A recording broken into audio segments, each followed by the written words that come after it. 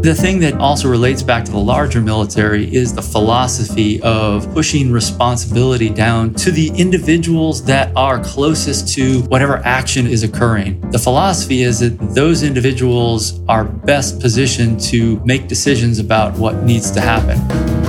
Thank you for tuning in to the Leadership Sessions, a podcast series of conversations with guests from around the world, hosted by TPC Leadership. In this series, we discuss how leadership is transforming, and we talk with inspirational guests who are willing to share their personal stories and learnings with us. What are their strategies and tactics to thrive in these uncertain times and beyond? In our previous podcast, TPC partner Tom van Dijk interviewed Cécile Renier, Vice President Europe Customer Support and Success at Wolters Kluwer. And today, Tom welcomes Vince Martinelli. Vince is currently COO at Boston Fusion Corporation, but before that he was in the US Army, in both the Special Forces as well as in diplomatic roles, and in different countries. Tom and Vincent talk about the differences in the military and civilian world, and about what they can learn from each other when it comes to leadership. Hi Vince, welcome. How are you today? Great to have you. Thanks, Tom. Yeah, I'm doing great. Thank you for asking. And I'm very excited about being here and talking about leadership. It's a subject that's near and dear to my heart. So I appreciate that you TPC focuses on this topic. Thank you so much for being here. To be totally transparent, this is the first time that we have a former colonel of the US Army joining us in our series. So it brings a lot of questions to my mind. I find it a very fascinating sort of parallel universe, if I may say. I'm wondering, was joining the military a childhood dream of yours? It was, very much so. I was a funny kid. I was always playing with toy soldiers and military games with my friends. And I think it was when I was probably about 13 or 14, a cadet from West Point came to my school dressed up in a very fancy, nice-looking uniform and showed videos of cool summer training that they did, sliding down zip lines and dropping into water. And from that point on, my focus was I wanted to be an officer. I wanted to go to West Point. I wanted to be in the Army. And so fortunately, I was able to do that. Fantastic. Then reality hit. Was it like you expected it to be? Yes and no. It was certainly yes, in the sense that you have had there are always very dedicated people in the military that have very high standards, and they're very motivated by having a purpose, a higher purpose in their life, in their lives, and so that part of it came naturally and was what I expected. The discipline was a lot harder. I had to get used to that. So I was the first person in my family to be in the military and had no real experience with it. So I consider myself a pretty self-motivated person, but it was a little tougher getting used to the discipline being imposed from outside. Let's say that. Since then, you've built an impressive career spanning from your service years to corporate life and in different countries as well. As an introduction, could you briefly share a bit more about the path you followed? Yeah, thanks, Tom. Sure. I graduated from the United States Military Academy and served as an infantry officer, first over in Germany, actually during the tail end of the Cold War, which indicates my age a little bit, but that's okay. And then I moved into Special Forces. It was a process that I had to apply for and try out for, and then was accepted into, and I commanded a Special Forces detachment. I'm a person that's always attracted to challenges, and I love taking on new challenges. And so it was a natural progression for me to go from infantry to Special Forces. And you know, it was at that point that for a few personal reasons, I decided to depart the military. Again, looking for exciting challenges that I wanted to go after. And so I departed the military, had what we call a break in service for about 6 years. And during that time, the first thing was I had this idea that I really wanted to qualify for Olympic trials as a runner. And, so I threw myself into that. probably was not as prepared for what I needed to accomplish that, but I was good enough that I was able to train with a team and a group of elite runners with a coach, but didn't make that goal. But it was always in my mind that that's what I was going after, was this idea of qualifying for Olympic trials. And after that, my wife, I had just recently married after I got out of the Army. We traveled down to South America to learn Spanish. We actually knew Spanish. We were trying to improve our fluency, and we lived with a family and traveled in Ecuador and in Spain. And at that point, I knew I needed a job, but I was looking for what my next career was, and I found a company outside of Boston that was an infrared technology company, and they moved me out to Silicon Valley as a sales engineer, working with our software and infrared products and our clients out there. So I got to work with great companies like Apple and Intel and Hewlett-Packard, and just was fascinated by the world in Silicon Valley. The company ended up getting bought out by a competitor. I was laid off, and I actually decided I was going to move in a new direction, and I started a fitness and training company. So I was training people to complete marathons and triathlons. I coached adults, but also at the high school level, track and field and cross country. And what really attracted me to this is I love helping people accomplish their dreams and their goals. So I love helping them, finding out what those goals are that they have, helping them figure out a plan to get there, and then helping them train to get there. That really, really gave me a sense of satisfaction, seeing the development that people go through to improve and then achieve their goals. And then through an odd series of circumstances, which I won't get into, I ended up in a National Guard Special Forces unit based in Silicon Valley. And when I took my oath of office as a National Guard Special Forces officer, it was January of 2001. So a few short months later, 9/11 happened. And a few short months after that, we were preparing to go to Afghanistan. And I went to Afghanistan with my Special Forces detachment, and it was the most transformative experience of my military career. Really, I think of my life at that point, and gave me a sense that I really wanted to get back in the military, that the country needed people, and now was the time to get back in and help. And so I contacted the Army, and they had a program that brought me back in. And I was very, very grateful that they allowed me to do that. They let me go when I asked to depart, and they brought me back in when I asked to come back in. I love that flexibility about the Army. And they let me focus on areas where I had recently figured out that I had some real skills in, which was the international arena and working in different cultures and different languages. And so they let me focus on that, becoming a foreign area officer. And then I served the rest of my career through 25 years. So Vince, as you are aware, our topic in this series is leadership. If I asked you to describe your personal leadership style in 3 words, what would you say? I would say that that's a very tough question, but thank you for asking, and I'll take a stab at it. Which I think the 3 words that I would use are respectful, collaborative, and bold.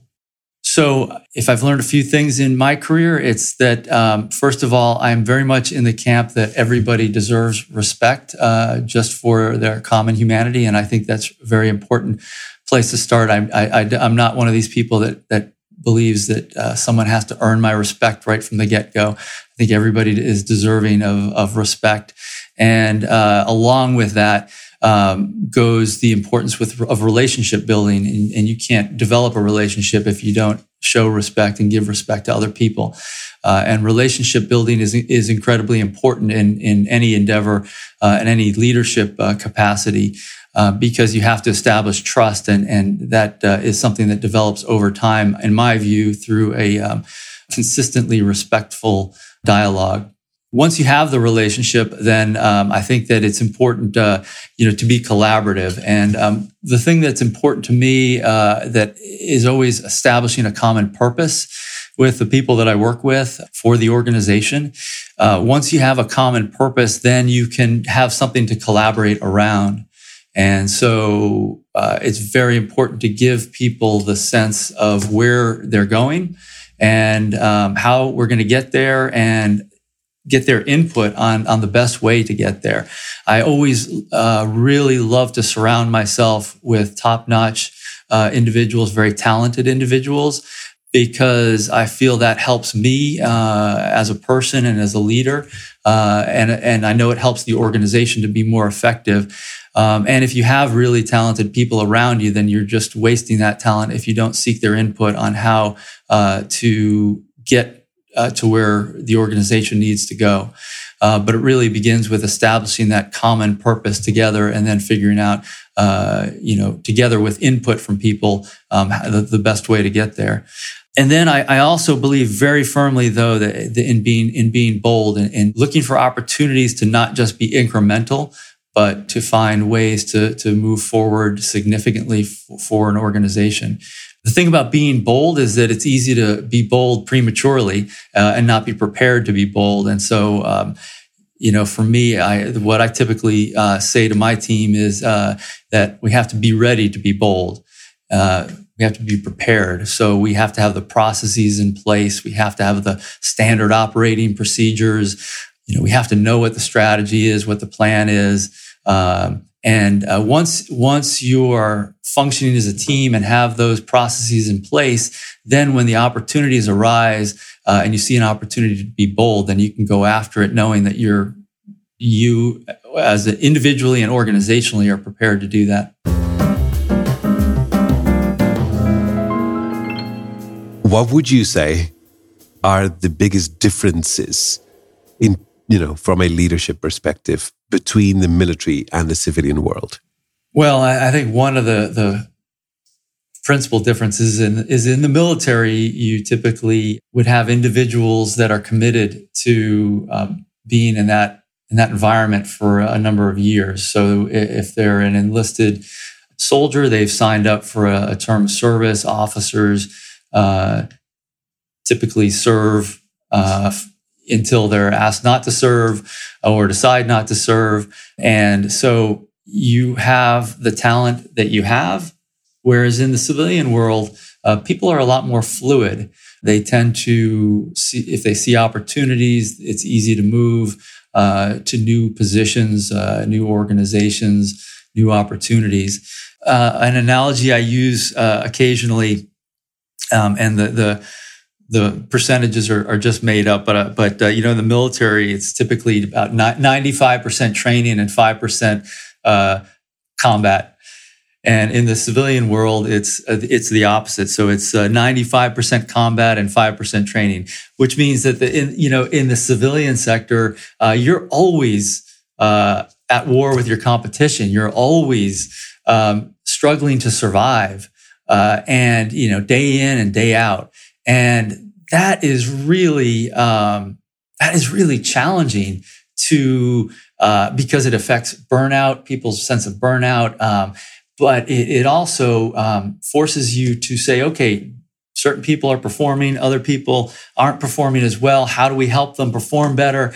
And the focus is really on, again, that constant competition you have from so many different directions. The military, tends to really focus constantly on training for that eventuality that they hope never comes, right? Which is the terrifying combat periods. So I think in the military can certainly learn from the civilian sector in really that focus on the bottom line, and really understanding how difficult it can be to survive in an environment where you're under constant competition. I think on the civilian side, in the civilian sector, the civilian world could learn a lot from the military in terms of organization and planning and goal setting, and also developing a sense of purpose. I think that the military, the civilian world can really learn from the military in terms of developing goals and plans and strategies to get there, and organizing for how to do that. The other thing is One thing that comes naturally in the military is teamwork, because you're doing it all the time, and you're not forced to do it, but teamwork is so essential because it can mean the difference between life and death. And so you tend to develop very close relationships with your team, the members of your team, and it's critically important that all team members are cohesive and work together well. And so there's less of an emphasis on that, I find, in the civilian sector. I think that, certainly there's a lot of teamwork that goes on, obviously, but the sense behind it is less that there's a less critical aspect to why we have to work together as a team. So it's a little less natural. And I think that developing that sense of teamwork in the civilian sector is something that could be, there's some lessons could be taken from the military. And it sort of should go without saying, but to make sure that they understand that they're appreciated for what they're doing and what they've done and the time that they're putting in and the effort that they've made. I've found that when you ask people to do difficult things, sometimes just simply saying thank you or saying, hey, I really appreciate what you're doing, that really goes a long way to making people feel satisfied with the time that they spent. Are there any other examples that you could share of these, I would say, people rituals that the civilian world could really benefit from? Well, I think simply really recognizing promotions that are given to people, small or large. It's really important to recognize that promotion, in my view, in front of the team, to give that public recognition that this individual has shown potential for greater responsibility and has been promoted to the next level. So I think that's something we tend to do in the military by habit or ritual, because we have promotion ceremonies where your next rank is pinned on to the shoulder. But that happens a little bit less and certainly less formally in the civilian sector. So trying to just make sure that people receive the recognition that they've been selected for this opportunity and this promotion is important. Vince, earlier on in this conversation, you spoke about a couple of things that you associate with leadership. And I remember the fact that you mentioned collaboration, and that is something that you got from the military, and that you would describe a military environment as one where getting the inputs from whoever is best placed is important, that it's a very collaborative effort, that teamwork is essential, even literally, for survival.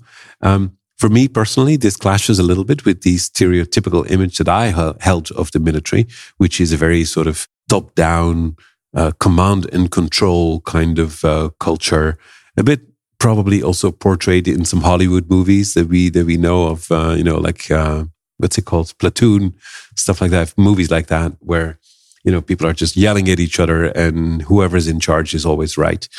So could you shed some light on that? Is the Army, does it really have like a different culture?